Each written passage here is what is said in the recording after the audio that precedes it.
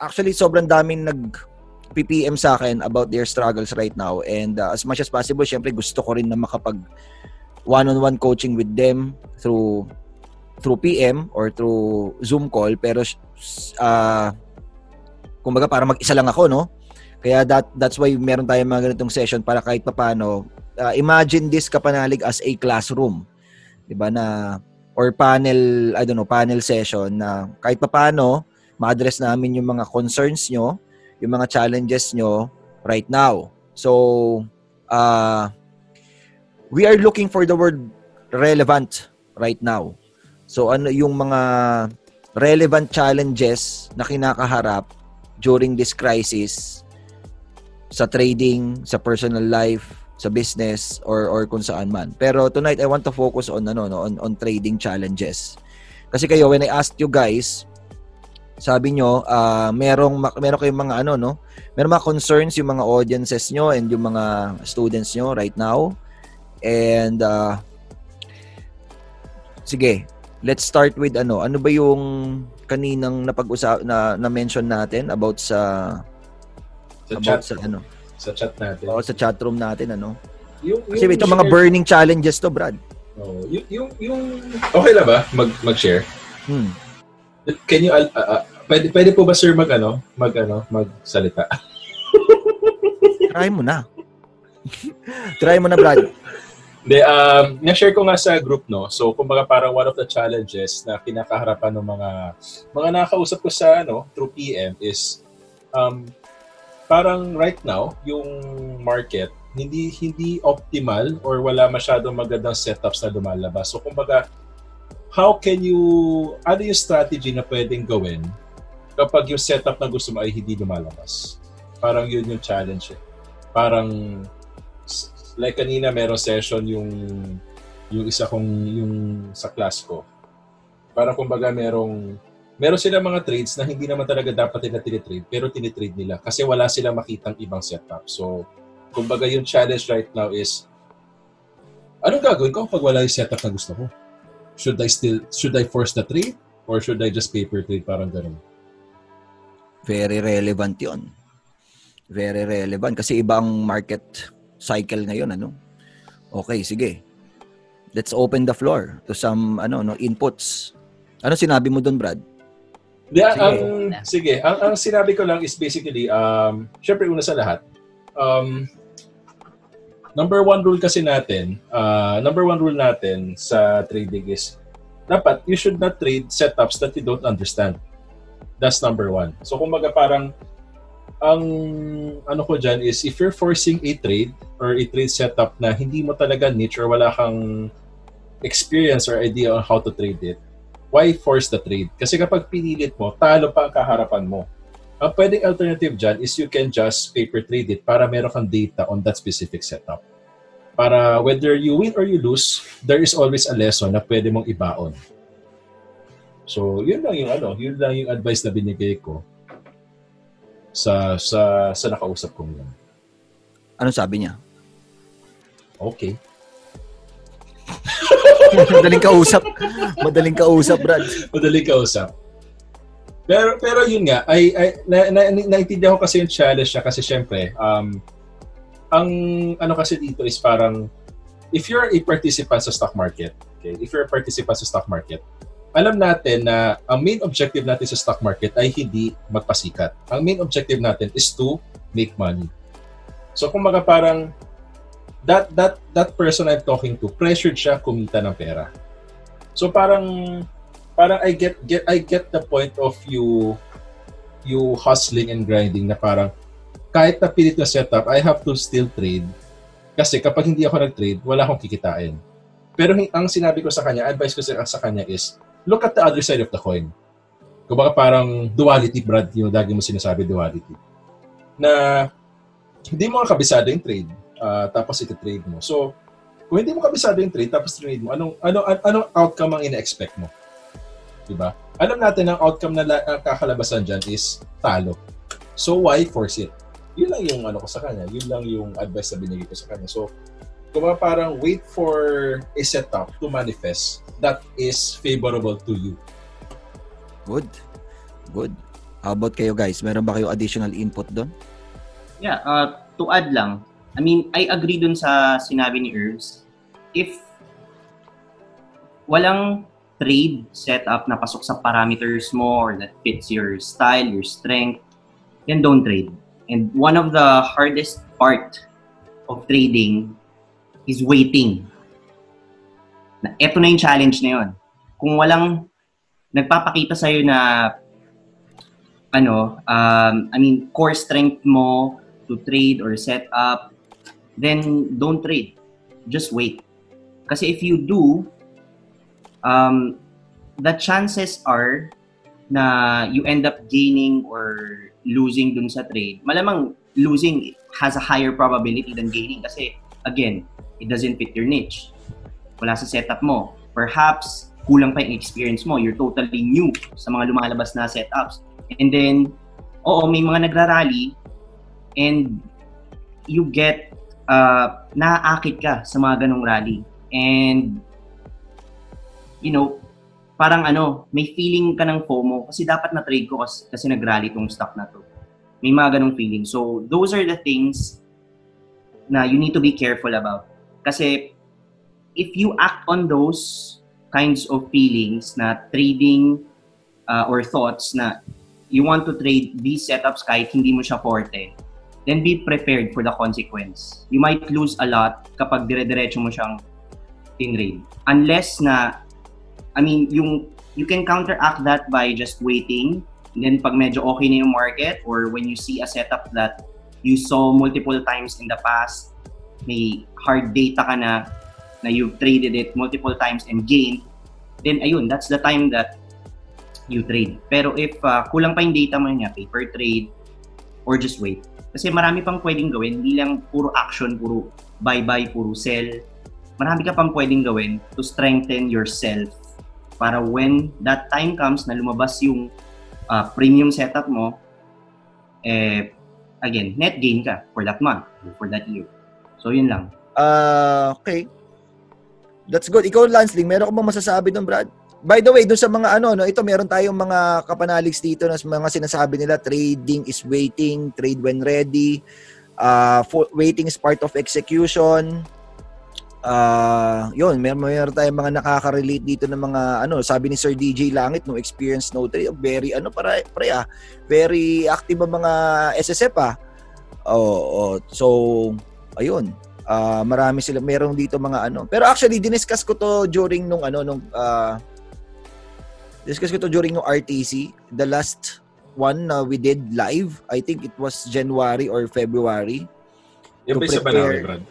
Doon sa Banawi to prepare yung mga RTC students doon sa mga mangyayari, which actually happened nung after ko i-discuss kasi nga it's about to the bubble is about to pop.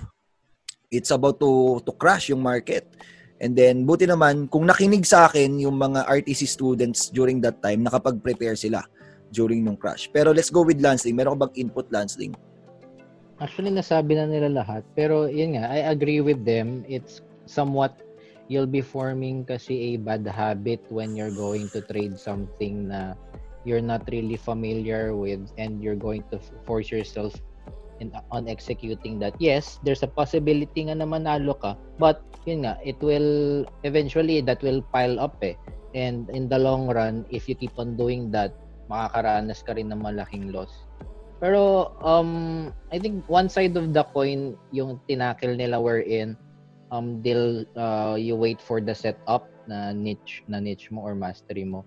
Kasi naniniwala ako sa adaptability. Kumbaga, kasi let's say, I think katulad nung I had this session a while ago with regards to mastery. Sabi niya, yung mga setups niya ngayon, yung mga go-to setups niya, wala talagang nagpapakita, puro sa uptrend. Puro na lang downtrend yung mga gumagalaw. So, ang sabi ko sa kanya, then why stop dun sa alam mo? If you can see that if you can learn from what is the current situation right now, which is yung mga downtrend plays, Kasi meron namang mga traders who started out on a bear market. There are traders who started out in a bull market. I think ikaw, Kap, di ba, nag-start ka sa bear market. So there will be setups that are available talaga in a particular market sentiment. Yun lang, whether or not you are master mo siya or hindi. Now, kung hindi mo man siya master, that's the time na talagang you have to learn rather than wait for your setup. Kasi magiging idle lang tayo. That way, whenever bumalik ulit tayo sa ganitong situation, let's say uptrend na ulit, right? May niche na ulit tayo, nagagamit na ulit natin yung setups na ginagamit natin. And let's say eventually nag-downtrend ulit, nag-bear market ulit. At least, you are able to adapt to the current market situation ulit. Hindi yung nakatenga lang ulit tayo, nagpapalaki na itlog, gano'n, na inaantay muna yung bull market ulit. So, yun lang naman. Nice. Actually, medyo nandun din nakalin towards yung sagot ko. Pares kami ni Lansling. Nandun ako sa uncomfort zone na part. So, ito yung, when I discussed this Road to Consistency workshop, nandun yung option mo. Of course, the easiest option is to stay in your comfort zone. Wait for your setup. Tiis-tiis. Di ba? Matutong bumaluktot habang maikli ang kumot. Or you can choose to adapt. Di ba? Adapt or die. Kasi merong dalawang klase ng when talking about yung levels ng mga traders, ito, dinidiscuss ko to sa mga workshops ko yan sa P4P. Ang pinakaunang level is yung wannabe. Next level is yung pro. Next level is yung consistently profitable trader. And the difference between a consistently profitable trader and a pro is that yung pro is a specialist. Trading for a living, meron siyang specialty. Meron siyang niche. That's a pro. Now, the problem with pros is that dahil meron siyang specialty, nandun nakatutok yung majority ng time niya and lahat. Super, parang high performer siya, no? Now, pagka nagbago na yung market, nagbago yung ihip ng market, which happens, di ba? Alam naman na natin yun, di ba? Na mangyayari talaga yun. Ngumanga nga yung mga pros, yung mga merong niche. Ay, hindi na nagpapakita yung niche ko. Bakit ganon? Doon magaling ang consistently profitable trader. The reason kung bakit siya consistent is because he's able to adapt to the ever-changing world that is the market. So matindi yung na-observe niya kung ano yung nangyayari and nakakagawa na siya ng action plans ahead of the others. And baguhin kung whether being proactive or maging reactive siya, nakikita niyang nagbabago na yung ihip ng hangin. Maaraw kahapon, ngayon umuulan na, anong gagawin ko? So parang ganoon. Pero let's say nandun ka sa part na wala ka pang kaalam-alam dun sa cycle. Well, by the way, I want to disagree dun sa mga nagsasabing downtrend tayo. Totally. Yeah, the entire market cycle, the bigger picture is on a downtrend. Pero kung mapapansin nyo, 2 months na tayong uptrend. Okay, meron tayong mini uptrend ngayon. So do not say na walang mga uptrend setups dahil napakaraming breakout setups ako nakikita every single day. Okay, baka masyado ka nakatingin dun sa macro na nami-miss mo yung yung mga mini uptrends na nangyayari. Okay, kasi nag-bottom tayo. Kailan ba tayo nag-bottom, Brad? April. March ba tayo nag-bottom? End of March yun eh. Yung bottom of the bottom yung kung saan yung nagkaroon ng 4K tayo. About March 19. 2 months. 2 months. 2 months na tayong in an uptrend. 2 months nang nagke-create ng higher highs and higher lows. So please do not say na wala yung setup mo, 'di ba? Depende kasi sa time frame na tinitignan mo. Baka tinitignan mo is 1 year time frame, talagang downtrend 'yun. Pero kung titignan mo yung 2 months time frame natin, merong higher lows and higher highs. So wag kang umiyak diyan at sabihin mo na hindi lumalabas yung setup ko. Regardless kung meron tayong uptrend or tuloy-tuloy tayo na downtrend, one of your duties as a trader para matawag kang trader is to adapt. Yeah, I know na palagi kong sinasabi I don't know, 2 years ago, 3 years ago, 5 years ago. 'Di ba? Na find your niche, find your niche, find your niche. Wala, isa ako sa may kasalanan nun na ano. So, ngayon, syempre hindi ko pwedeng isubo agad yung you have to adapt. Hindi pwedeng isa lang yung niche mo. Hindi pwedeng dalawa. Hindi ko pwedeng isubo yon years ago. Dahil hindi magigets ng mga tao. And after siguro mga ilang years kung na puro na ako find your niche, find your niche, find your niche, yung mga students ko na naging mentors na, puro na sila find your niche, find your niche. And there are programs actually na create just to find a niche. Na parang ganun. So that's why dun ko nalaman na parang teka, mukhang nandun na talaga yung pinaka-tema ng mga ano. So ngayon nandito na ako sa introducing yung higher level yung consistently yung CPT, yung consistently profitable trader that you have to adapt. 'Di ba sabi nga nila, it's not the strongest na nakaka-survive. 'Di ba? It's the it's not the strongest of the species. But it's survival of the fittest. Fittest doesn't mean you are the strongest. Magkaiba yon. So, strongest, high performer ka, meron kang niche, kapag ka-uptrend, talagang bubomba ka 200%, 400%, 800%. All in pa yun, no? Strong. Diba? Pero, yung fittest, kaya mo ba mag-fit? Yun yung consistently profitable trader. So, isang way para ma-fast track or ma-speed up yung process is of course to leverage. And one of the ways on how you can leverage is to find your guide. Find who's been there and who's doing it right now. So find a trading coach, find a mentor. Dahil kung mag-isa ka lang, mahihirapan ka talaga. Mas madali yung, coach, na-trade mo na to, di ba meron ka mga setups dito, ituro mo naman sa akin yan. Kaysa yung ikaw yung mag-isang mag-o-observe, hindi mo alam. Di ba? Ang rule lang naman is you have to know what you are doing. Sa Tagalog, alam mo dapat ginagawa mo. Kung hindi mo alam yung ginagawa mo, maghanap ka ng tao na alam niya kung anong ginagawa niya at leverage on that strength, on his knowledge and experience. Ako, isa yun sa mga formula ko sa buhay. Di ba? Bakit ako mangangapa? Masarap mangapa dahil nandun yung pride na parang ako yung nag-ano nito. Ako yung nag-start nito from scratch pero matagal. Speed is the name of the game ngayon. Magugutom ka kapag hindi ka kumikita. So, you have to adapt and one way to do that is to leverage. Kunin mo yung 5 years, 10 years of experience ng isang mentor and then ipaturo mo. And then make sure na merong accountability. Make sure that you guys have an agreement na, coach, okay lang ba? Kasi hindi ko pa to alam, bago sa akin to. Okay lang ba na bantayan mo ko kahit papaano? Dito, ipa-check ko sa iyo yung ano ko. So, dun papasok yung immediate feedback. Kasi, yun yung wala minsan sa, yung kung mag-isa ka lang dun sa journey, yung ibang perspective, 'di ba? And sometimes ang tagal ng feedback system. Pag meron kang coach, pwedeng trinade mo ngayon, ipinakita mo sa kanya mamayang gabi, sasabihin niya agad, "Uy, teka lang. Napataas yung size mo diyan." Or mali yung entry mo. Ayun yung leverage. So that's my formula for you right now. Mahihirapan ka talagang abutin yung 5,000 hours, 10,000 hours. Kasi sabi nga ni Warren Buffett, di ba, you cannot produce 9 babies. Ano yun? 9 babies in 1 month. Parang ganun yung quote niya eh. Or di ba, you have to wait. Pero you can leverage.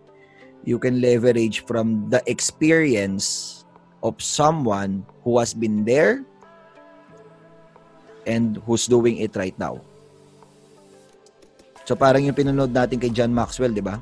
Magkaiba yung been there done that and yung been there and doing it.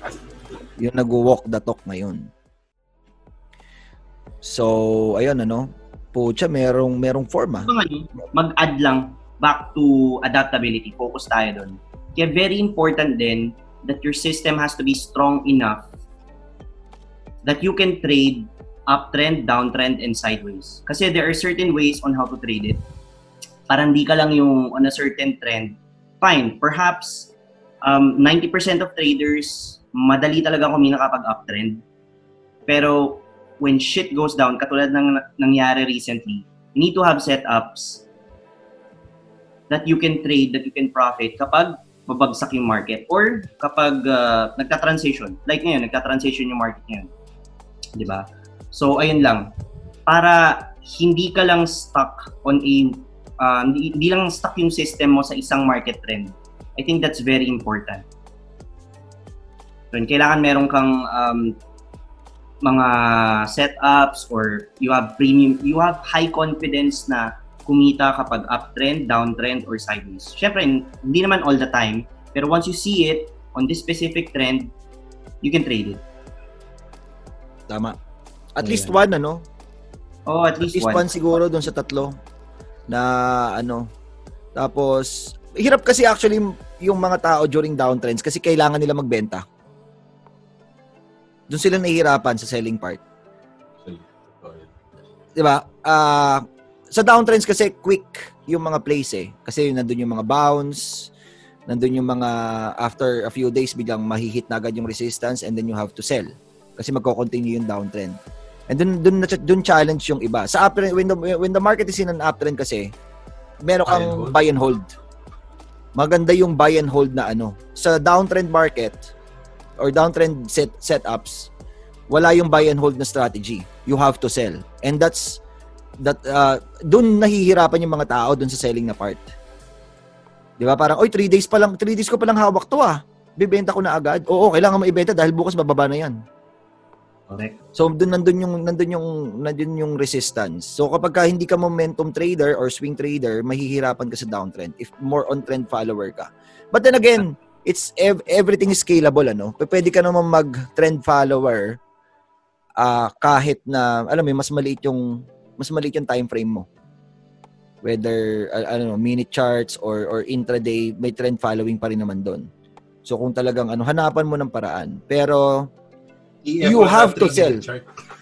Kapag ka nasa downtrend tayo, you have to sell your positions. Hindi mo siya pwedeng i-hold ng matagal and wait and kumaga parang in a downtrend, gamitin mo yung downtrend execution strategies. 'Di ba? Kailangan maging congruent ka doon. Dahil hindi mo pwedeng gamitin yung uptrend strategies in a downtrend. Magkakaroon ng conflict. At magugulat ka na ang daming na walang profits. So, yun yung Marami ring traders na nahihirapan mag-shift. Mag-shift ng expectations, mag-shift ng mindset, nasanay sila sa rally. And they'll incorporate that same mindset kapag sideways or downtrend. Isa pa yun, kaya medyo sometimes mismatch or talagang kinukuha ni market yung profits from the trader na kapag kumita siya during uptrend. Hindi na ma-manage ng gusto yung expectations ng trader. Medyo mabagal yung shift. Sige. Mentally. Sige, pwede tayo mag-focus diyan. Ano ba yung mga mindsets dun sa tatlong trends na yon? Let's say uptrend. What's the mindset in an uptrend? Bukod dun sa nasabi ko kanina na buy and hold, just ride the trend. Aggressive. So, what do you mean by aggressive, Carl? Parang kasi ang napapansin ko sa momentum, saglit lang din yung mga consolidations. Kapag whenever you buy on breakouts, you'll expect, let's say, 2 to 3 that mahaba na 1 week consolidation on uptrend then tsaka siya magkakaroon ng new highs. Unlike kapag bull market, whenever we trade bull markets naman, baliktad na approach naman. Ano? Puti ka. Ano ba yung you mean bear markets? Ano ba? Kapag bear market pala, sorry. 'Di ba pag bull market kasi usually consolidations are shorter, breakouts are more frequent. Bull markets. Yes. Kapag pag bearish market naman, kabaliktaran, mas madalas yung mga whenever breakouts occur, there mas madalas yung mga weakness. Consolidations are longer because there is ang tawag doon, hindi indefinite yung indecisive yung decision making ng mga tao. Okay. So, May fear. ano yung mindset? What's the mindset? Be aggressive sa entries, position size, saan? Sa entries. Everything? Ako, when it comes kasi to position size, consistent ako when it comes to my allocation. Hindi ako yung kahit na niche ko mag 70-80% ako. Very parang longevity yung approach ko eh. Kasi Okay, so paano ka mas na magiging aggressive? whatever, I believe kasi na kahit na malaki yung probability ng setup, there will be that percentage wherein it will go the other way. So you need to prepare yourself with that eh. Okay. So ano nga yung mindset, Carl? Sa uptrend? Mahaba. Mahaba putik yan. Brad, sumasanga eh. Parang merong isang sumanga or be aggressive sa entry. So in other words, parang hindi ka okay lang kahit hindi ka masyadong maging picky, parang ganon. Dadami yung dadami yung let's say pwede na for you.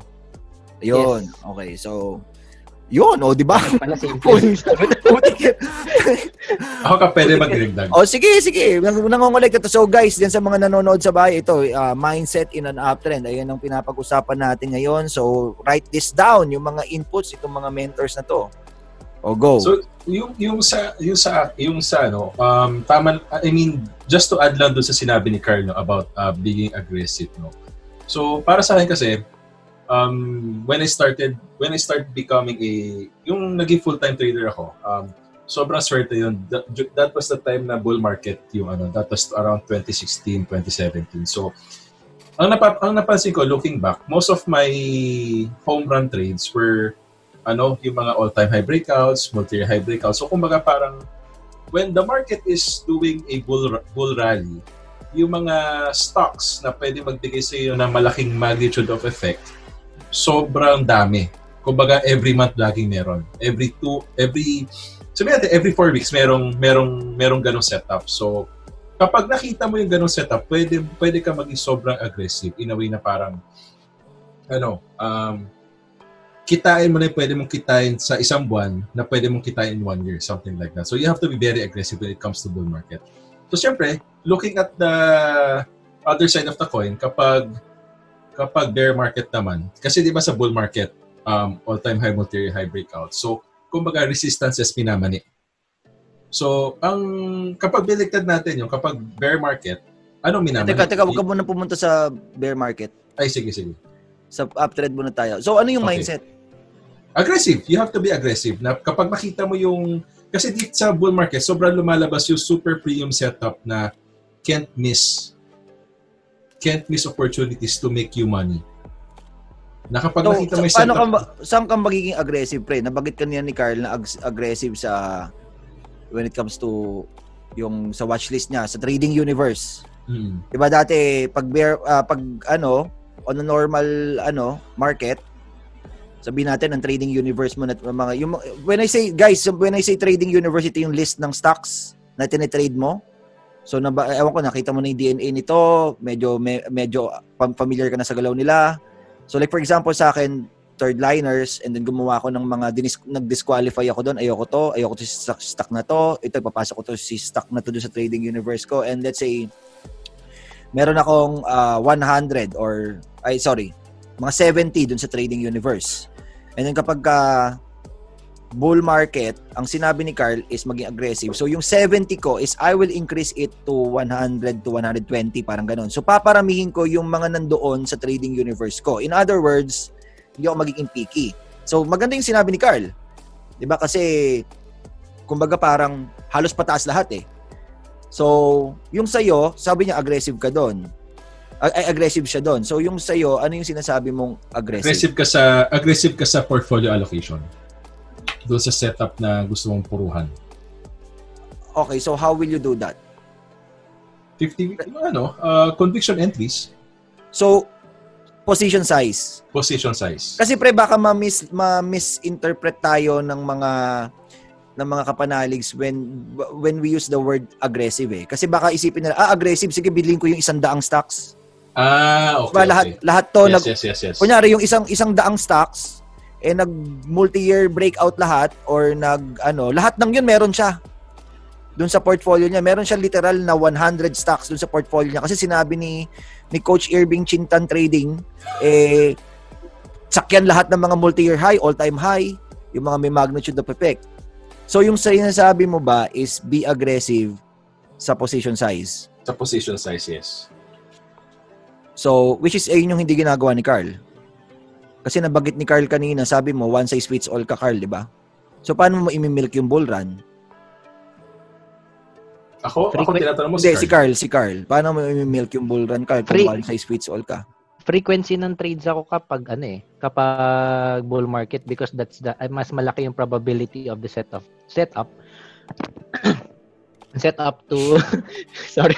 probability of the setup to occur. Pre, ang sarap na kinakain ni Carl eh. Yung istorbo natin eh. So, labas-pasok. In other words, kung baga parang ayun yung trade style ko rin kasi kape. Kung yung portfolio mo is a person, dati I don't know, twice a week lang siya pumapasok sa work. Ngayon, everyday ka na pumasok para mas marami tayong production. Pwede, yeah. Parang ganun ba yung sinasabi mo? Frequency. More frequent trades kahit na same allocation pero more frequent, yeah. In theory, yes. The problem kasi kapag with port allocation, let's say yun nga, ang daming setups, di ba? Whenever you have kapag nag-allocate ka, let's say 70-50%, there's yung mga susunod na setups, there will be a tendency that parang may itch ka, may trade itch ka may trade itch na mangyayari. So kapag tama lang yung allocation mo, balance lang, let's say 25-30% per trade, ganun, you're able to trade this your other premium setups versus sa kapag let's say 70% in one stock, 80% in one stock. Parang ang dami mong so kumbaga parang if you can't beat them, join them. Parang kasi sinasabi mo na during an uptrend, yung kate ng trader to trade more, to trade frequent is mahihirapan kang pigilan. So might as well babaan mo na lang yung allocation mo para sige tirahin mo yung gusto mong tirahin. Parang ganun ba? For me, kasi hindi kita mapipigilan. Parang ang sinasabi mo, Carl, parang hindi kita mapipigilan kung gusto mong mag-trade ulit after one trade. Diba? So, sige, babaan mo na yung allocation mo and then trade whatever you want. Napasok dun sa parameters mo. Parang ganun ba yung sinasabi mo? Yes, Cap. Tsaka the reason for that rin kasi kaya balance yung port allocation ko is that's one way for me to balance out yung emotions ko when it comes to setups na makikita ko kaagad. Let's say master ko rin yung isang part, may lumitaw na setup na putya, alam ko tong setup na to. Parang ang mangyayari kasi if you stayed with one position tapos nakita mo may ibang setups na gumagalaw, that emotion will pile up eh. Correct. Yung emotion mo magpa-pile up na fuck, ang dami kong na-miss na setups na alam ko talaga. Sayang, dapat nag-allocate na lang ako ng tama dito sa ideal setup, yung sa current position ko. That way, ma-trade ko rin yung mga iba na alam ko. Ganun. So, alam ko yung problem na yan, pre. Usually, alam mo kung sino yung nagkakaroon ng problem na ganyan? Yung mga traders na masyadong maraming alam.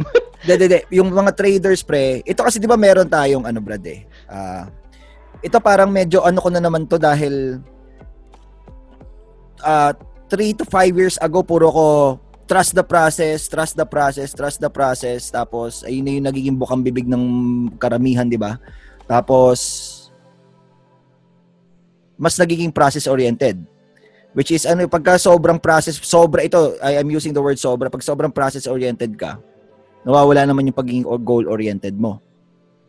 So traders, they are thinking na wala sa wala sa akin yung kita, ako trade lang ako ng trade. I'm just trusting the process. Na hindi ko masyadong tinitigan yung Ako pag kami yung dilemma na ganyan is usually na-encounter ng mga traders who are fixed dun sa pagiging process-oriented. So, pagka merong lumalapit sa akin na ganyan na concern, ang palagi kong tanong sa kanya is, ano bang goal mo as a trader? I-trade yung mga setups na madami or kumita ka by the end of the month? Diba? Mag-grow yung portfolio mo by the end of the month. Kasi, for me, when it comes to efficiency, hindi sa akin efficient yung high frequency trader. Ito, sa context ng high frequency trade, alam kong may HFT, yung ano, 'di ba? Yung automation, blah blah blah. Pero ito, when I say high frequency trader, ito yung labas-pasok. Yung let's say in 1 month, meron siyang 500 trades. Labas-masok talaga siya. So, meron namang ibang trader na let's say 10 trade lang, boom! Na-hit yung quota. So, pagka may nagtatanong sa akin, ayun yung ibinabalik ko sa kanila na tanong. What's your goal as a trader? Sakyan lahat ng setups na nakikita mo? Or kumita ka? Doon sa mga setups ngayon. Kasi the more na mas marami kang sinasakyan, the more na mas exposed yung capital mo sa market, the more na mas exposed din yung capital mo sa human error and emotions. Isipin mo, sa 500 trades, 500 times kang nag-reset. 500 times kang nagkaroon ng fear and nagkaroon ng greed na kasi syempre, the reason naman kung bakit ka nagbabuy is because of greed eh. The reason din kung bakit ka nagsisell is because of fear. Yun yung pinaka-driver ng kung bakit tayo nagkiklik. Yung iba, they are just better at managing greed and fear. Pero nakikita mo kasi natataas to. Di ba? Otherwise, kung nakikita mo nababagsak, bakit ka magbabuy? So motivated ka by greed, oy, tataas to. So sige, tirahin natin yan. Oy, babagsak to, sige, ibenta na natin yan. Parang gano'n. So, kung 500 times kang maglabas-pasok in 1 month, 500 times din yung gano'n. Kung nai-stress ka every labas-pasok, 500 times din lumalabas yung stress mo. So, for me, yung ganong klaseng trader, hindi ko siya tinitignan as magaling na trader. Tinitignan ko siya as inefficient trader. Kasi ang daming maganda for him. Dahil, ewan ko, siguro yung allocation niya is 10%, 10%, 10% lang. And tinitignan niya yung trading as the more I trade, the more na mas nagmumukha ako magaling, the more na mas ini-embody ko yung pagiging trader. Which doesn't make sense sa akin. Kasi mas gusto ko yung parang, umaangat yung market, ang daming umaangat na stocks, pero putya, naka-laser sharp focus ako dito. I will just make 10 trades this month with proper allocation. So, I'm using the word proper allocation, hindi big allocation. Sometimes kasi, in a setup or in a trade, hindi proper yung big allocation. So, hindi ako naglalaro dun sa spectrum na big and small allocation. Naglalaro ko dun sa spectrum na proper saka improper allocation. Ito, alam ni Irbs yan kasi tinuturo ko sa kanila yung mindset of duality, di ba, Irbs? Di ba, choose your coin. So, wala ako dun sa big and small allocation. Nandun ako sa proper or improper allocation. May mga trades na ang proper allocation is big allocation.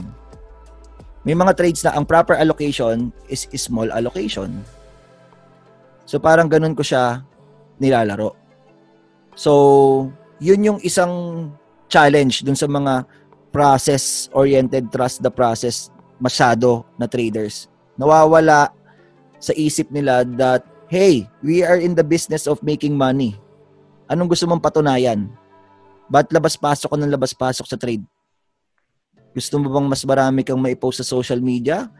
Nagpapaganda ka ba ng trading journal mo just like si Russell Westbrook?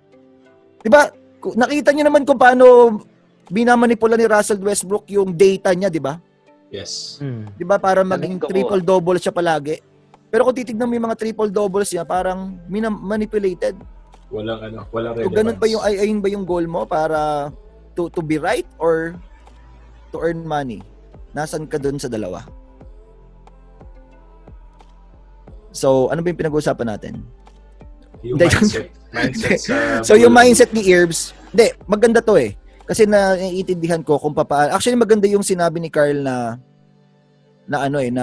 mindset din na parang sakto yung allocation pero mas frequent.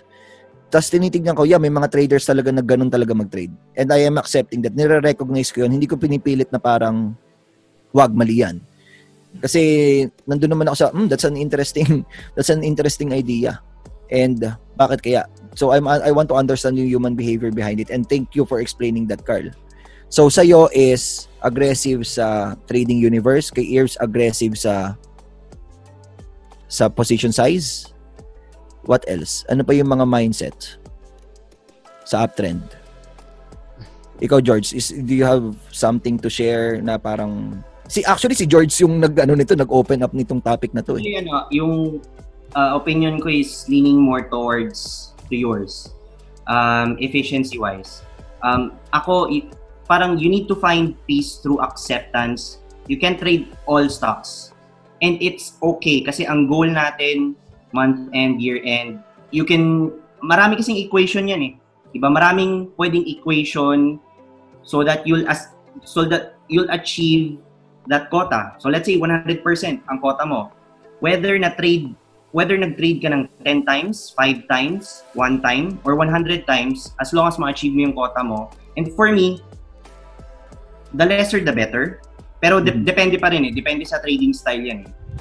So, there's some people na, yun nga, parang, sabi ni Carl, okay lang sa kanya na medyo marami, pero there are some traders who can achieve the same result with less. Yeah. So, yun yung Pero, mas... i-ano ko lang din yung context ni Kapan. Hindi ako 100 plus per month. In-exage ko lang yun, Brad. Siyempre, nagkakaiba-iba naman yung sa ano. Pero I'm just exaggerating it. Pero totoo yun, yung data na yun. Meron akong mga traders na kilala. Ganun sila mag-trade, pre. Ganun sila talaga. Grabe sila mag-trade. Sabi ko, pucha, ako yung nai-stress sa'yo. Ang dami mong binabantayan. Ang daming okay sa'yo. Parang 5 trades a day yan. Ganun nila. Exactly. Ganun na tinitingin yung trading. Na para matawag akong trader, I need so many trades in my trading account. So, yeah, that's a good ano. Ito merong nabanggit si DJ Langit dito sa sa comment section about wider stops. I talked about this parang 2018 when we were attending MMI, Millionaire Mind Intensive nung after seminar na usapan namin. Pero that's one mindset na ginagawa ko in an uptrend, in trading uptrend. Mas malawak yung cut loss point ko as compared sa ibang markets. So pagka naka-uptrend, mas malawak. Parang let's say ang normal na cut loss, kunyari hypothetical lang is 4%. In an uptrend, pwede ko gawing 8%. Mas malawak yung ano. And in a downtrend, talagang mas tight. Ganun ko siya nilalaro. Wider stops pagka nasa uptrend ako. Kasi mas mataas yung mas mataas yung chances that the trend will go.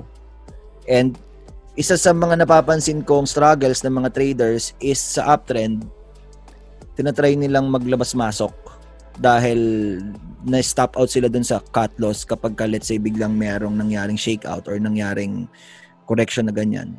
Pero as long as pasok sa parameter ko, inaano ko lang yung range ng stop loss is nilalakihan ko lang siya. So sa uptrend, kaya ko magpatalo ng mga 8 to 10%. May question dyan. Okay lang. Sige. Yung when you say stop loss, is it a technical cut or yung stops mo, is it a technical cut or a percent-based cut? Technical, both siya. Technical, both mo siya tinitingnan. So, like for example, isipin nyo, you are buying at support. Nasa support ka.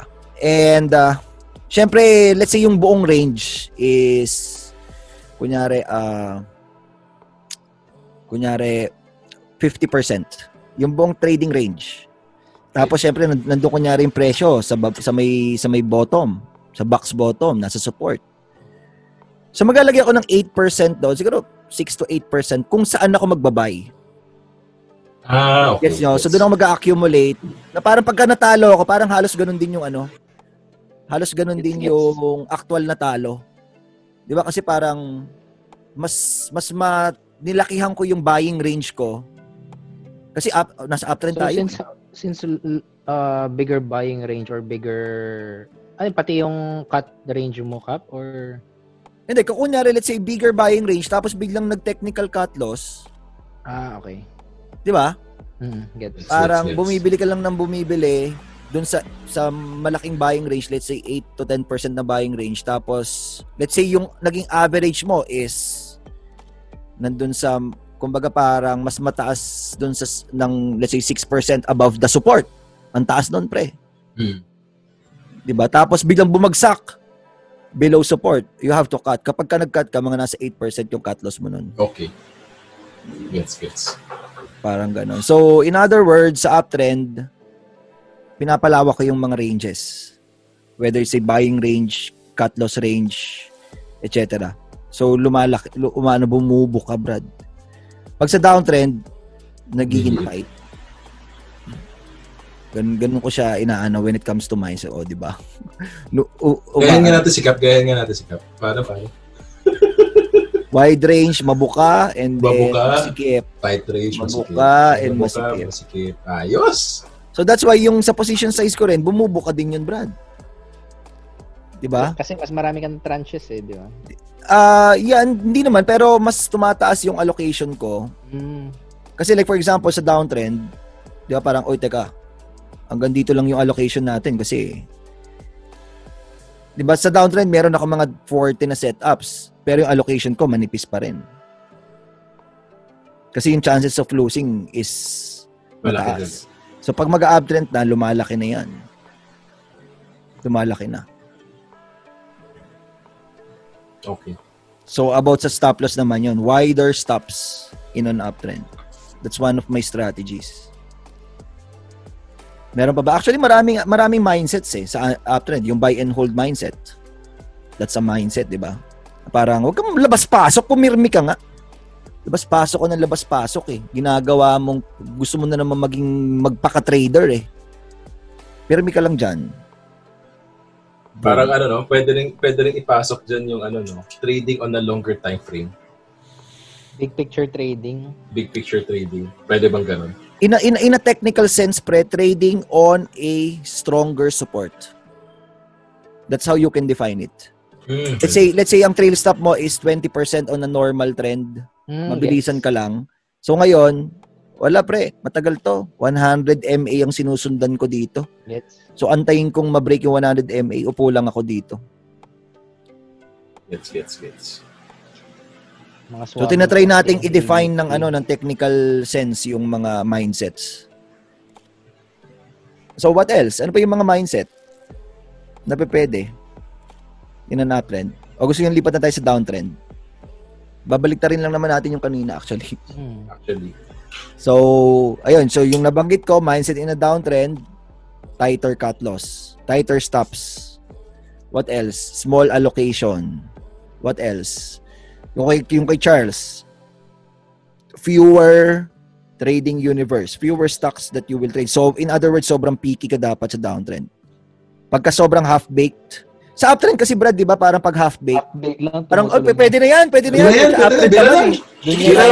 Point trading ko Di ba? Pero pag sa downtrend, hindi. Teka lang, dapat, parang mas madaming times na let go ko na yan. Tapos kahit tumaas, okay lang.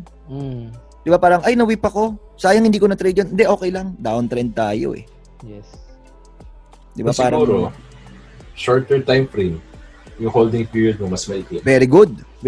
Magandang input yun, Irv. So parang... Mas leaning to swing. Oo, mas leaning to swing. And momentum. Yung trend following is... Kasi kung kunyari, naka 2 months uptrend tayo, may trend following So, pwedeng wala na sa strategy mo yun. Pwedeng more on momentum ka na lang.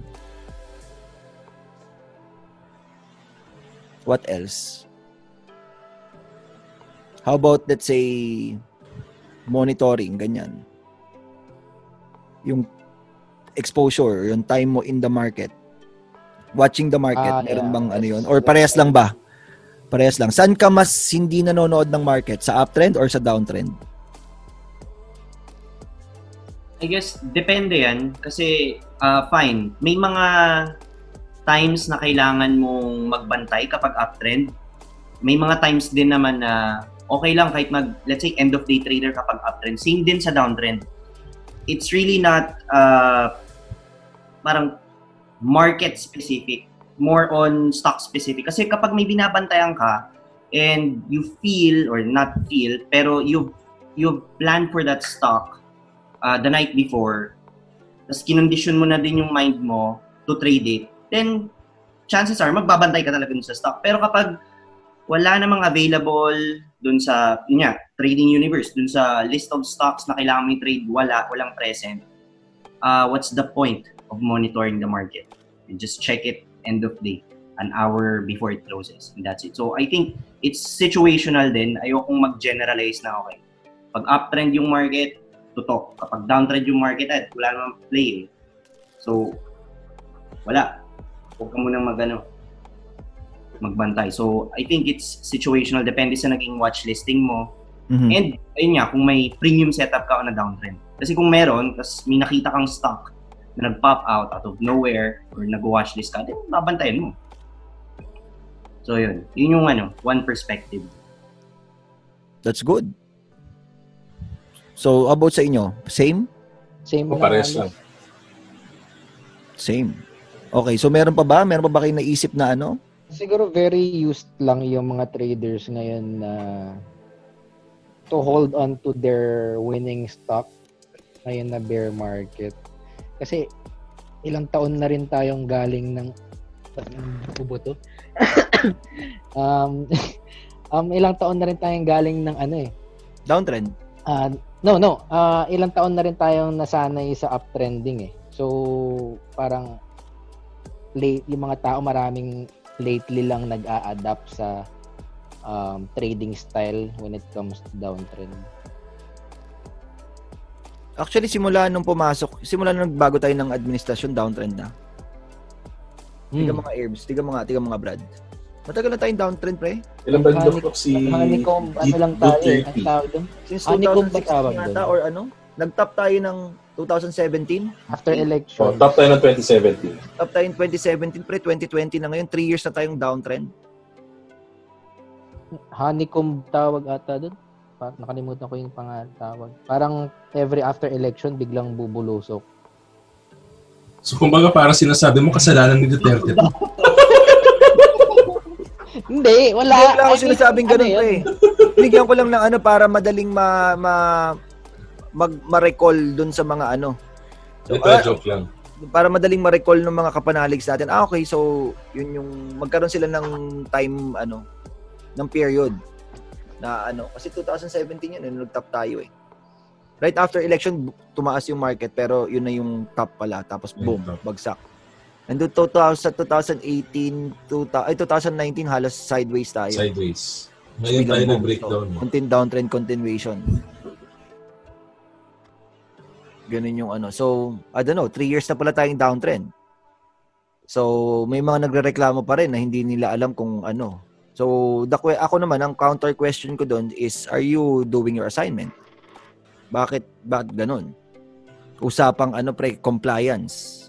Usapang accountability. Common na dahilan kasi yan ngayon eh. Hindi ko alam kung ano yung mga setups, ganyan. What are you doing to know the setups? Kasi kung ako, kung wala akong alam sa downtrend, hindi na ako matutulog, Brad. Gagawin ko lahat para malaman ko, ipa-fast track ko, whatever it is na na pwede kong gawin in my power para mapag-aralan yung mga setups na yun. Kasi ganun ako kaseryoso sa trading. So, compliance and do not blame the market na kasi downtrend. Dahil you have 3 years to prepare. Own up to your responsibilities, parang ganun. Mm-hmm. Ayun yung intangible lesson dun actually. Na beyond charting. Okay, bigyan ng isang bagsak. 3, 2, 1. Boom. So, ayun guys lesson doon is shift your mindset. Depending on the trend at hand. So, bigyan natin isang bagsak. Seriously, 3, 2, 1. Boom. Okay, so ano yung next na question natin, pre? Meron sinabi si Melbs Okay, go. Mastery and seeing the bigger picture of your trading business. Pre, yung topic na yan is something that I'm very passionate about, pero hindi pa ganun Hindi kadami yung ready to hear yung mga sagot sa tanong na yan. Puro ngayon pre ang ano ngayon is puro process. Trust the process. Well, if you will think trading as a business, may processes din naman dun. Tawa-tawa nga ako pre. Ang tagal ko nang tinuturo yung net gain na mentality. 'Di ba? Tapos parang recently merong lumabas sa Facebook ngayon from some page, tapos nagpalabas ng graph about net gain. Tapos mas ngayon nila mas na-gets kung ano yung parang pero ang tagal ko nang saan yan, Kap? tinutok yung about sa net gain. Na losing is part of the game. As long as mas marami yung wins mo kaysa sa losses mo, net gain ka pa rin. Parang nakita diba? ba yan? Yung candlestick na... Hindi, bar chart. Bar chart. Oo. Natandaan mo, Irbs, nung nag-talk ako sa'yo? The foundation, di ba? Inano ko? Yung nag-talk ako sa Singapore. Oo. Basta when I talk about business, trading as a business, palagi nandun yung template ng net gain. Hindi pa kasi ready pre yung iba eh. Nandun sila na parang I want to hear you talk about setups. I want to hear you talk about processes sa trading, paano mag-watch list. Minsan napapagod na rin ako pre. Huwag kang mapagod, Brad. About sa business side of trading.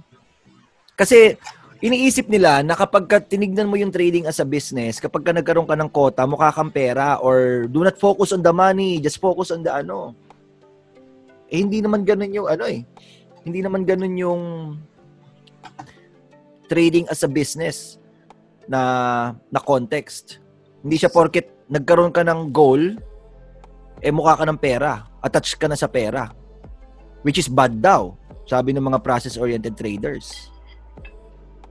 Na baon dun sa pagiging process-oriented sa trading mastery. Kasi meron ding business mastery and meron ding mga proseso dun. Which is part ng proseso is yung pagkakaroon ng targets. The goal will dictate the process, di ba? Yes. The goal will dictate the process. So, kayo naman, ikaw, Irbs, ano yung trading sige, ano yung mismong tanong ni do not focus, wag muna tayong tumingin sa trading mastery or dun sa mga entries, exits, cut loss, keme-keme. Let's look at trading as a business. Oy, by the way, si Messi nandito na pala, bigyan natin sa bagsak. 3, 2, 1. Welcome back, Sep. Sep, ikaw na. How do you... Mas business. Sige, pre. If trading, sige, ganito natin siya tignan na. Growing your capital. How, pag nandun tayo sa konteksto ng how can I grow my capital from 1M to 10M. So, nandun na yung how na question. Siyempre, nandun na rin yung question na how can I protect my capital from declining from 1M to 100K. So, double-edged sword yun eh. So, nandun yung capital protection program strategies and then capital growth strategies. So, wag na natin sabihin muna yung trading as a business na phrase. Doon tayo sa growing your capital by managing it well. So, Sep, ano yung mga inputs mo doon? May sabi mo, parang wag mo na tingnan sa business, no? Pero at the end of the day kasi, there really has to be some sort of process in place on how you would do it. Yung sabi mo nga parang nakakasawa na rin ang pag-ulit sabihin, di ba? That's a hard fact. Pero, ganun talaga, as cliche as it may sound, no? That's the way that you have to do it. The reason why traders cannot grow their capital is that they don't know what to do. Diba? They're lost and their actions don't reflect any sort of consistency in the day-to-day trading that they do. But whether it's how you would take small profits, how you would take your big wins, how you prevent your losses from ballooning to big losses. Wala kasi ganun. Diba? The pieces of the puzzle in your trading as a whole, may missing parts, may missing pieces doon. Diba? Sometimes they're so obsessed with yung mga maliit na detalye. Such as yun, sabi mo, pwedeng yung technical sensitivity na nila. But yun nga, the entire process of trading as a whole, may mga kulang na parte. Parang ganun. What else? Herbs, ikaw yun kanina. Ay, ako ba? Tinatanong sa'yo, di ba? Ako meron. Sige, go Carl. Ay, ito, may negosyo to. The other side of it naman, Kap, kasi 'di ba sabi mo nga, how will I grow my let's say 100k into 1M. So parang 10x, parang ganun. So hindi. Let's say ang goal mo, big picture goal is 100 DYM in a year. So like you said, Seth, kailangan may proseso tayo na sinusunod. So, papaano natin ma-achieve yun, yung big picture na yun, by basically, tawag doon? Tingin to smaller goals. Ano English nun? Dividing. Dividing yung big picture na yun to doable and actionable goals. So, let's say yun nga, 100% in a year. So, that's, let's say, ilang percent? 9%, 8% a month. So, ayun, that way, meron agad tayong target per month na ibe-base natin with regards to our, let's say, trade, stock picking, ganun, whether or not pasok yung risk reward doon sa 8% na yun. Ganun din when it comes to risk. How can I protect my capital? So that way, basically, since 8%, let's say 8% yung a month mo to reach that 100%, papaano natin mapoprotektahan yan? So as much as possible, below that, yung ma-manage natin na risk. Parang ganun lang din. Similar lang din talaga sa sinabi mo. Pero yours was somewhat looking at the bigger picture. Then parang dinagdag ko lang na that bigger picture, after focusing on to your bigger picture, you tawag doon, kalimutan ko na naman. Divide it. No, actually important din sabi ni Carlo, kasi sometimes we get intimidated with regards goals, large numbers. Diba, sabi nga ni Kape, ano yung goal mo, nakatakot-takot. But that's how you should set goals and targets. Pero as much as you have those bigger goals, bigger targets, they can easily be achieved by really breaking them down into smaller items and smaller goals. Diba? Kasi lahat naman ng big goals natin, meron tayong mga sub-goals din . The power of compounding is not parang seen by most people. Yung 100%, pag kinompound mo lang yung 6%, diba? Per month, makuha mo yun over 12 months. So, yung 100%, nakaka-intimidate siya. Pero yung 6% per month, diba? Actually, kayang-kaya. Minsan pa nga may mga nakapag-outperform ng 6% na yun na nakapag 10%, 15% in a month . So when you break it down into smaller pieces, hindi siya nakaka-intimidate, mas achievable siya, and mas kaya mo mag-identify na action items to achieve that, let's say, 6%. Ikaw, Jordan. Actually, meron akong gusto ng dyan . Kahapon kasi merong session sa P4P na parang ano nangyari. Basta yung advice ko dun sa nagtanong is set mini milestones. Na kumbaga parang don't look at it na parang, kasi tama yung sinabi mo na, ay, putya, kailangan ko mag 100%, paano ko kaya ito gagawin? Jackpot trade pa ang kailangan kong gawin. Kasi most traders, especially yung mga wannabes, transitioning to a professional trader, doon sila na, kumbaga, they are setting a very huge and scary goal na 100% or 200%. Pero masyado silang nakafocus doon na, shit, I have to trade a jackpot setup na parang all in, 100% is the trade.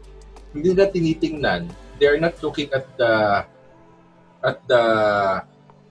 business side of trading. Na you can be strategic when you are doing your trading business na kumbaga parang like what you said, 6% per month in 12 months, that's almost double your money. That's 100%.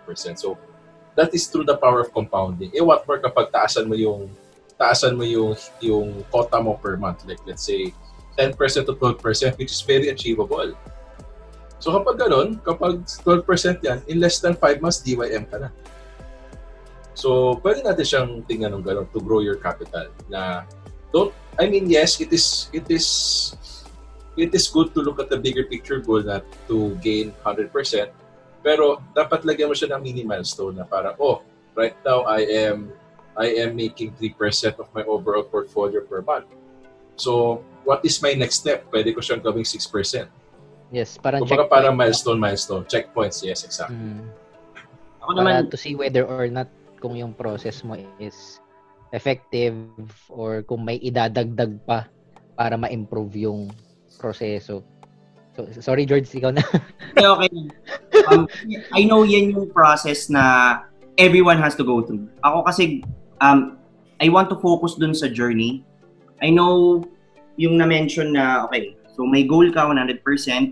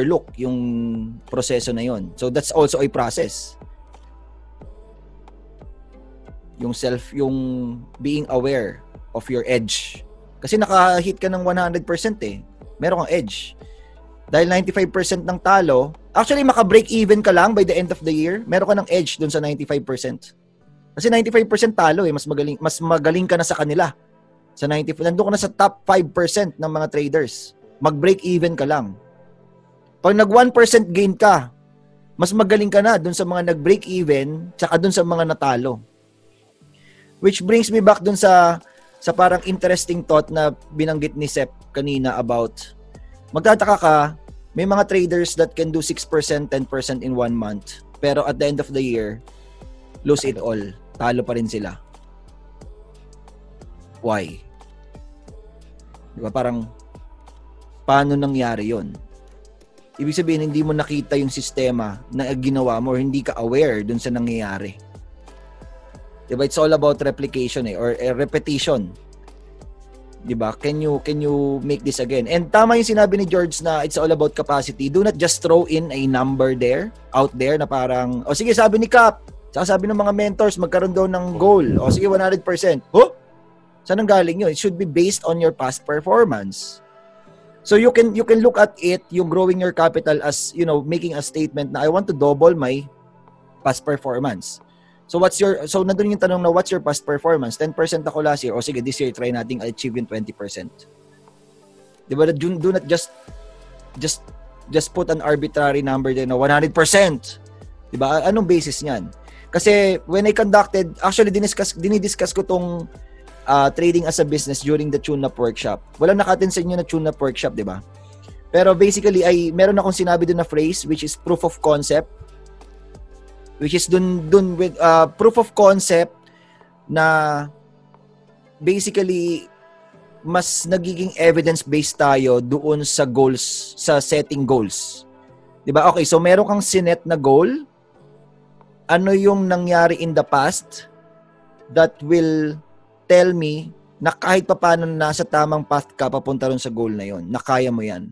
Kasi kunyari, let's say, imagine yourself as Ray Dalio or Warren Buffett and meron nag-a-apply na trader dun sa fund, sa hedge fund nyo or dun sa company.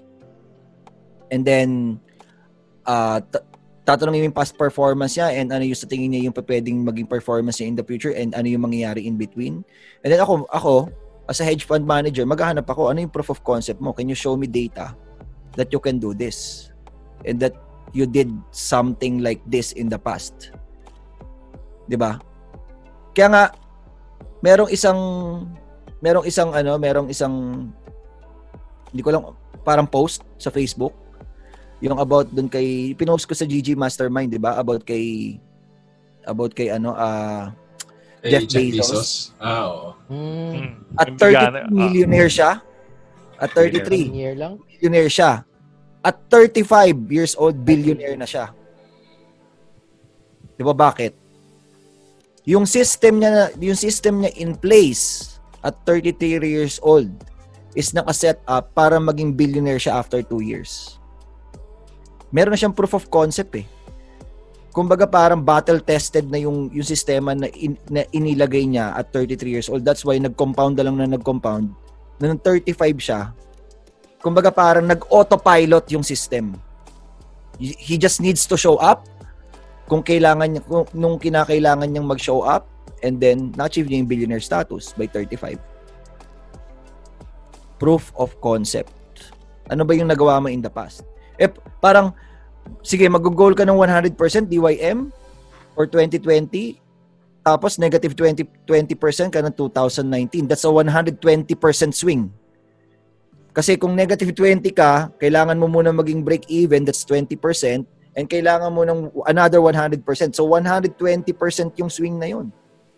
So, parang, anong pruweba? Kung ako yung nandun, tatanungin ko siya, can you show me evidence na kaya mo yan? Kasi mukhang, it looks like, ginawa mo lang yung goal just for the sake of doing it. Na may maisulat ka lang. Pero hindi mo naman kayang panindigan or hindi mo naman kaya mag-show up dyan sa goal na yan. So, baliwala rin. Ayun yung parang looking at trading as a business pero in a sense na palpak. Diba? So, kailangan merong yung based on past performance and maglalagay ka lang na onting growth. Hindi yung suntok sa buwan na goal. Magandang example rin, Kap, yung sinabi mo nga, yung paggaling sa losing situation yung trader. Kakailanganin niya munang mag-focus on going to break even. And I think that's one way to identify that your system is somewhat improving na or being effective na kapag galing ka ng losing tapos nagiging break even na. That way, parang parang namulat na yung mata mo na yung system mo pwede na maging profitable. Saka baka mas mahirap pa yung from -20 to 0 niya versus 0 to 100. Baka iba ito troubleshoot na factors, like psychological, emotional factors, meron pa ngayon, hang-ups, etc. Tapos maganda kami sabi mo, kasi I remember our process methodology back then as students kami. Nung students pa kami so we were doing TDP. And pag naggagawa tayo ng plans natin for development as traders, taga-data driven. Diba sasabihin mo sa amin, yung goals mo, check mo muna ano yung average profits mo sa average losses mo. Tanda mo yun, yung ganung proseso. Diba? So yeah, in line with that guys, if you want to set goals, diba, you have to be able to look at your data. And if wala ka talagang data, mahirap mag-set ng goals. It has to be data driven how you would set your goals. Kumbaga, check the label muna, check the data muna. Hindi pa pwedeng titira ka lang ng titira dyan. Pero actually, pre, kasi kahit anong sabihin natin about it, kung yung mindset ng tao ngayon is wag munang tingnan yung trading as a business, parang sayang lang. Dahil hindi nila tatanggapin lahat ng mga inputs, lahat ng content. What we're doing is yung content Puro mga content to mga inputs natin Pero kasi yung shifting nung mindset from being so much centric sa technical, sa charts, tapos pupunta ka bigla doon sa on a much more macro perspective na katulad nga nung tanong ni Henry Tan kanina, beyond charts yun kasi doon mo masasabi na parang pwedeng magkakaiba tayo ng system talaga There's like thousands of setups, systems out there.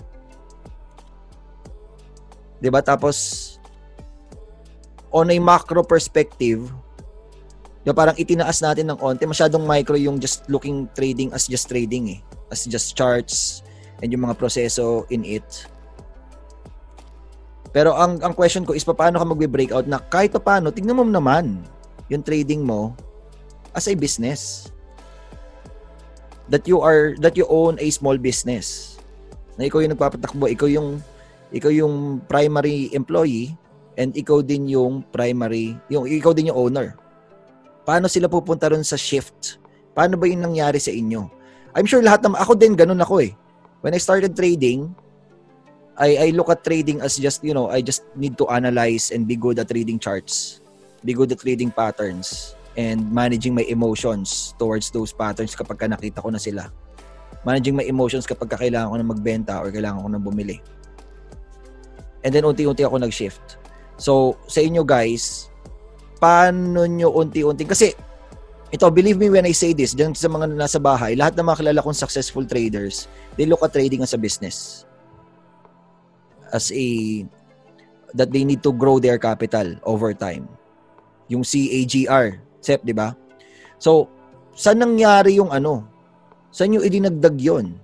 Diba kung lahat tayo nag-start dito as technicians lang, chart traders, paano biglang napunta yung isang layer na, hey, negosyo nga pala to. Business nga pala to. It's about growing your capital.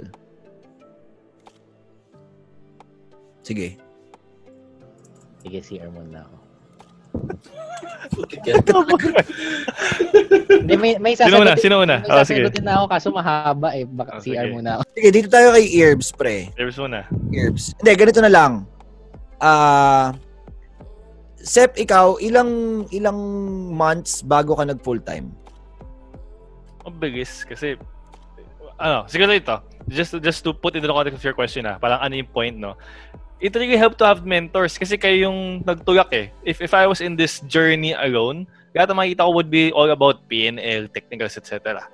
Diba? So it was really, if you were going to ask me the exact turning point, it was because of my mentors who really pushed that mindset to me. Lagi kayo nagbabato about context, about intangibles, about process, about business, diba?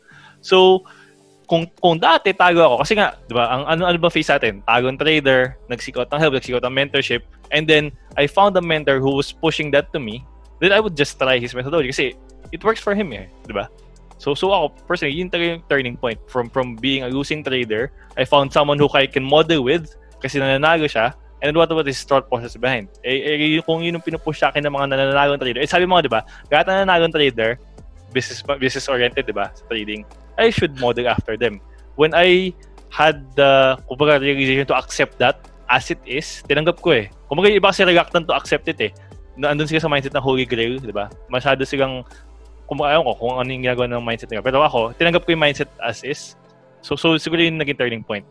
Sabi ko, I should shift or look into that as a way of supplementing my trading technicals. Parang ganun. So ako mabilis kung tatanong mo ako. Kasi I was able to go full-time 10 months after our mentorship eh. Correct. Oo. So, kasi, nagigets ko yung sinasabi mo na parang matagal pag nagsago ko. Submit ka dun sa proseso and parang naging obedient student ka lang. Okay, that's a good way to look at it. Ikaw, how about you, Ears? Ikaw, may negosyo ka na, entrepreneurial ka na simula pagkabata. Lumaki ka sa family of entrepreneurs and businessmen. Okay. So, kailan mo tinanggap na trading is a business that you own?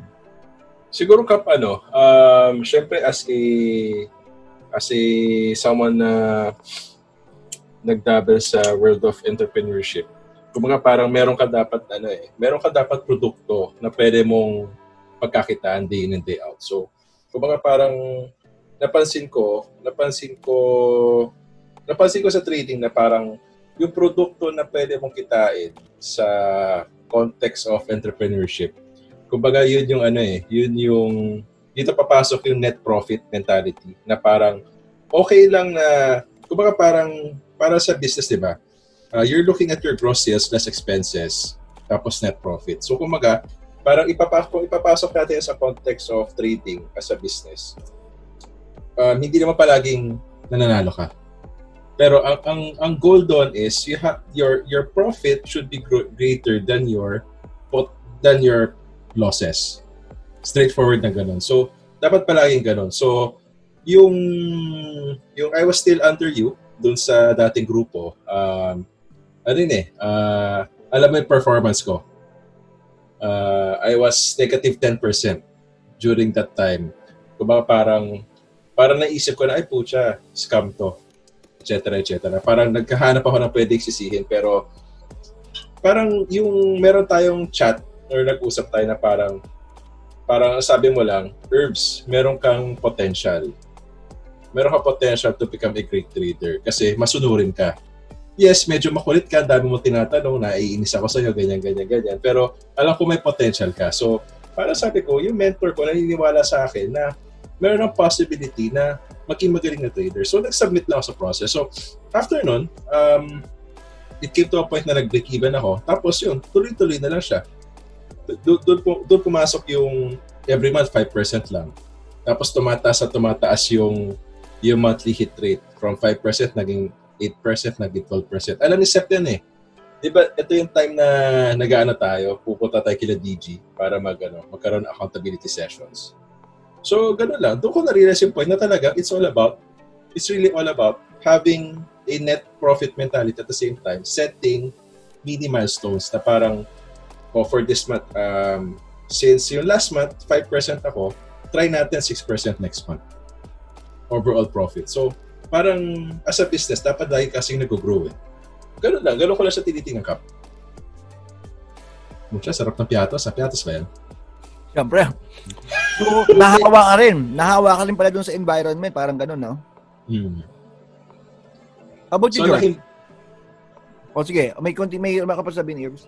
Ano lang. Kumbaga, it didn't happen overnight, yung trading as a business. Kumbaga, parang, it is a series of good decisions or small wins na nagkaroon ng compound. Nagkaroon ng compound effect on myself. Kasi when we say kasi trading as a business, ikaw kasi yun eh. It's your trading skills, your business skills, at the same time your self-mastery. So kumbaga parang ikaw yun eh. Kumbaga it's a sum total of all of these things na kailangan mong bigyan ng pansin. Kasi masyadong minamalit ng tao yung mga small wins eh. Yung mga kahit na parang nagising ako sa oras na gusto kong magising. Nagawa ko lahat ng task na kailangan kong gawin. Hindi nila tinitingnan na wins na yun eh. Kumbaga para to them, hindi dapat kumita ko ng pera. Tayo, hindi tayo ganun. Kumbaga parang iniipon natin mga wins natin kasi alam natin it compounds. Actually, medyo papunta na dun si Irbs dun sa final point ko kung bakit ganun yung mindset. Pero I want to hear George. Trading as a business, kung kailan nag-start mag-sink in, parang ganun, ano. I think malaking tulong yung data sa journal mo. Kasi before, I was trading partially for fun kasi nakikita ko yung performance ko, pero not really looking at the end goal. Specifically, na tipong, okay, magte-trade ako kasi, okay, may gumalaw, so iti-trade ko. And I think naging part din yun ng process ng pag-gather ko ng data until dumami yung ganung trades and nakita ko siya sa journal ko and I thought, my God, ang dami dito sa pile ng trades ko na dapat hindi ko na lang ginawa. And if nangyari yun, I could have made I could have met a bigger quota dun sa year-end review ko. Once I reflected upon that and I accepted na okay, I need to kailangan bawasan ko yung number of trades ko kasi it doesn't help. Frequency doesn't help.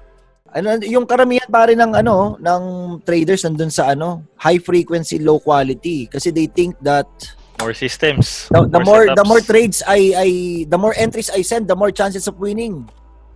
Hindi nila inisip na may 1.19% na commission. Yeah, pwede rin ganoon. Pero ayun alam mo kung bakit ganoon, pre. Ito yung input ko, Brad. Sige, pre. Tirahin mo. Ako, ang input ko dun, Brad, is yung shifting or yung being fixed sa employee mindset. Empleyado ka pa rin. Employee mindset. Bakit? Paano mo napasok? Kaya tinanong ko sa inyo kanina, Brad, kung kailan kayo nag-shift. Kung kailan kayo nag-leap of faith Kasi somehow nandun yung leap of faith din sa mindset. Oo. Na parang, hindi na ako empleyado. This is a money generating business na. Meron na akong diba? Self-employed na ako or meron na akong small business, entrepreneur na ako. I need to grow this capital. Diba? Na-feel nyo yun lahat nung nag-full-time trader kayo? Yung sa kanya, nag-burn ako ng bridge Diba yung kinento ko sa'yo, parang sabi ko, I really decided na parang hindi na ako mag-exert na effort sa trabaho ko. Burning the bridge yung ginawa ko nun So yung mga traders, pre, na merong mindset na the more entries I send, the more chances of winning, or the more trades I do, the more chances of winning. Employee mindset. Ganun kasi sa trabaho masisipagan mo, diba, mas masipag ka, mas magiging mas magiging let's say anong tawag dito, masaya sa iyo yung boss mo. Diba? And that's also the reason kung bakit masyadong nakafocus doon sa day-to-day activities or day-to-day processes. Kasi ganun yung mindset ng employee Meron ka lang routine, meron ka lang sinusunod na parang on how to do something. Let's say, nagtatrabaho ko sa isang factory. Di ba, merong assembly line dun sa factory and ito, taga sulsi ako dito. Diba? So, ganun lang yung gagawin ko. So, parang mas mostly technical yung tingin mo doon sa work. Kasi part ka nung isang malaking system. You're just a small part of a big system. Hindi ko yung owner ng company, hindi ko yung company, pero you are part of the well-oiled machine. Whereas kapag business owner ka na, ikaw na yung system. Di ba? Hindi ka lang about technicals or dito sa context ito, yung technicals, yung mga how to do, yung mga let's say creating a product. Pag sa context nung factory na sinabi ko kanina, yung wala ka lang dun sa manufacturing plant, nandun ka na rin sa marketing, nandun ka na rin sa human resource, nandun ka na rin sa top management. Ikaw na lahat. So, doon pwedeng mangyari yung shift, which is thankful ako dahil malaking naitulong sa akin ni Robert Kiyosaki doon. Kasi employee pa lang ako, pre, nasa corporate world pa lang ako, nagsi-shift na ako to yung sa cash flow quadrant niya, di ba? ESBI. gusto ko na mag-shift doon sa B quadrant, which is just all about mindset.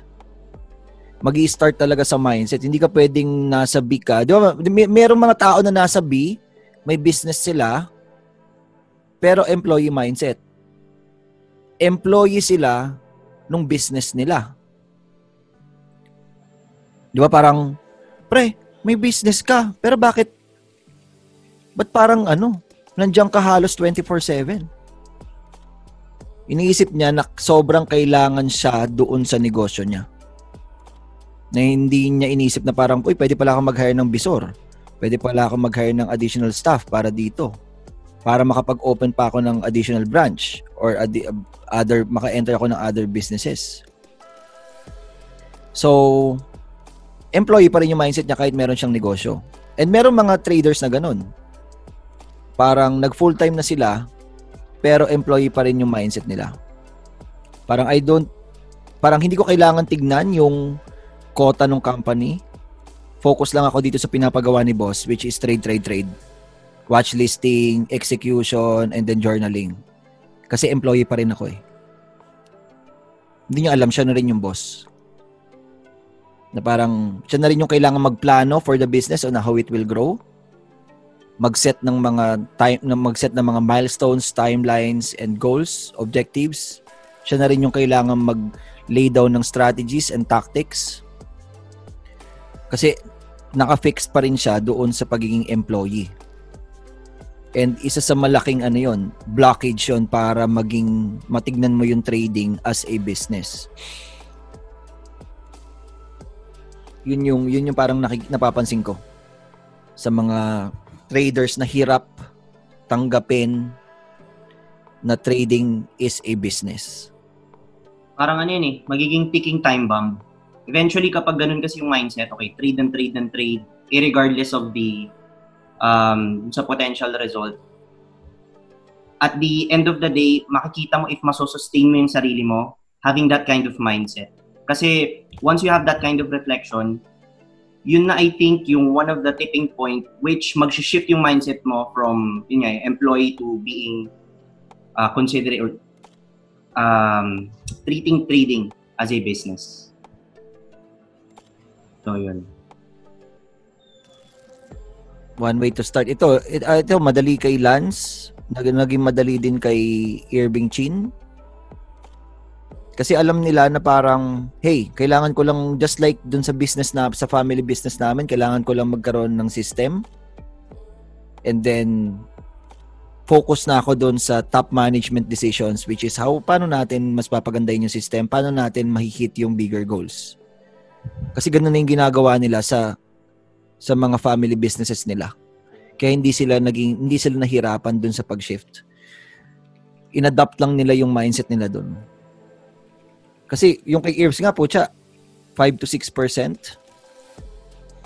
Which reminds me dun sa mindset ng traders kung bakit hindi sila nagkokota.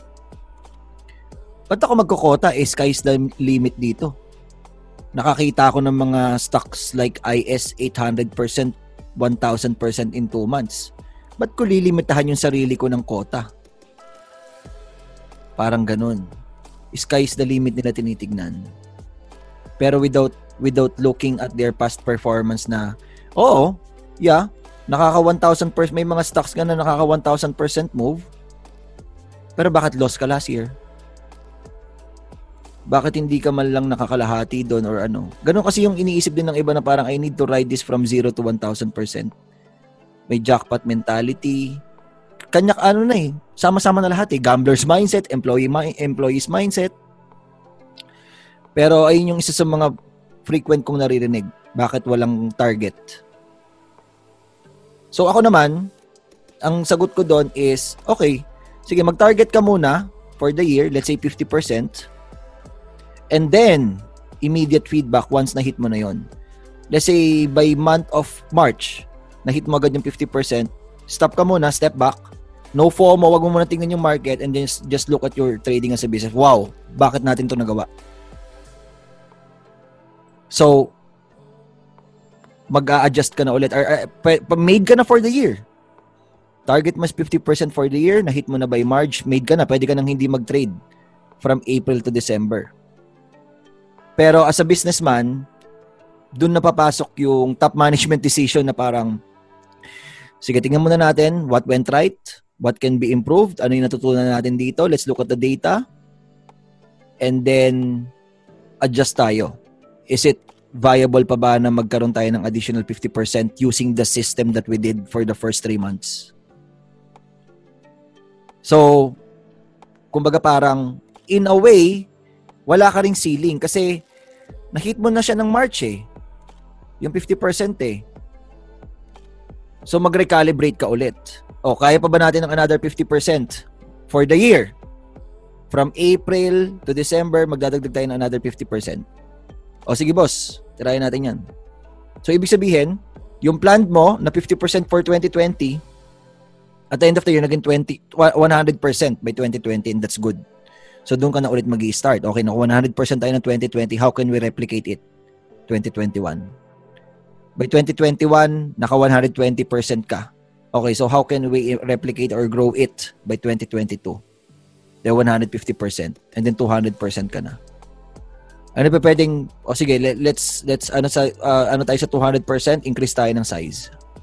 Yung value ng 200% mo is dati 1M lang. Nung nag-increase ka ng size, which is a big growth din sa iyo, sa sistema mo, sa emotions and everything, sa proseso.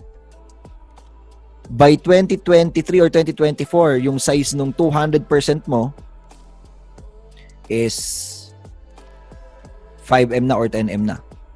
Ayun na. Kung dati, ang ibig sabihin sa'yo ng 200% is just 1M, ngayon, 200% for you is 5M. Pero nandun ka lang, 200%, 200%, 200%, 200%. Pero yung value, patas kasi doon ka na nagbe-breakout sa position size. Sa portfolio management, doon mo na siya tinitignan.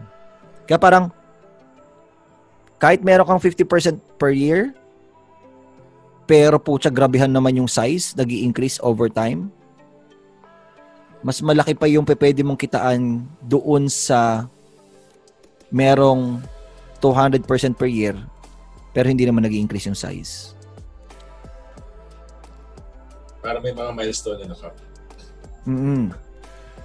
Kasi yung edge, that's your edge eh. That's your consistent, maging consistent. Maghanap ka ng parang kunyari, let's say, nagre-range yung performance mo ng 30 to 60% and then let's say, hanap ka lang ng edge. Kunyari, sige, 45%.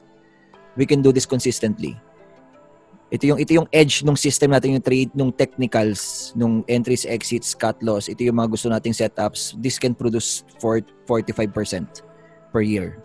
Safe, plus minus. And then, sige, how will you go about it? Increase tayo ng size. That's how we will grow our trading business. Mukha man siyang in paper sa trading performance, 45% ka lang annual per year. Pero yung growth ng capital mo, which is ayun yung mas mahalaga, talagang nag-exponential.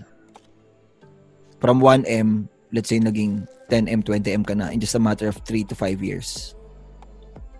Putok. That's trading as a business. So it's not just about yung parang increasing yung performance, trading performance. That's looking at it as masyadong centered dun sa process ng trading, ng technicalities. More on how will you grow your capital.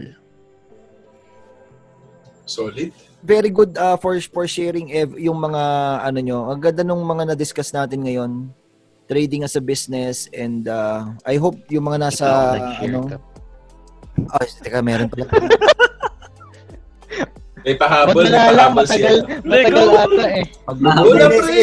Sige, pangwakas. Ano ba yan? Yung na-realize ko na trading was a business was siguro yung first year ko in trading kasi for those who don't know, nagsimula kasi ako full-time kaagad eh. Pero yung first year ko na-realize ko yung mga wins ko was chamba. And I wanted to replicate what I did dun sa first year ko para, yun nga, if I wanted to do this in the long run, if I want to really grow my capital, I need to have a process, a system, and that I could commit to. So, dun na yung naghanap ako ng mga programs, nagbasa ako ng mga libro, and eventually, yun nga, nung may to cut the story short, when I had the system, nagkaroon na ako ng go-to setup, pero, as a business, kailangan rin mag-innovate, di ba? So, there was at point in my trading, journey, wherein, nasabi ko, yes, gumagana yung niche ko ngayon sa market natin ngayon. Pero what if the market turns around? What if nagkaroon na ako ng mga what if moments, mga curiosity na gagana pa ba to kapag pag bear market na, kapag bumagsak na yung market? Doon na pumasok yung pag-search ko nung mga kung pag-fit in ko ng setup ko, yung niche ko, doon sa mga sa ibang market sentiment na. And yun, parang siguro yun lang din. Inikli ko na. Short but sweet. So it's about recalibrating and then checking on your curiosity. Gusto ko yung word na curiosity. That's good. That's a good word. Okay, so meron pa ba kayong inputs doon? Juicy. Dami ko natutunan. 4 pages yung notes ko ngayon. 4 pages. 4 pages. Ayos. Very good. So thank you everyone sa mga nakinig. I hope na meron kayo natutunan ngayon dito sa ating topic. Thank you and bye-bye. Thanks everyone. Bye guys. Love you all. Bye.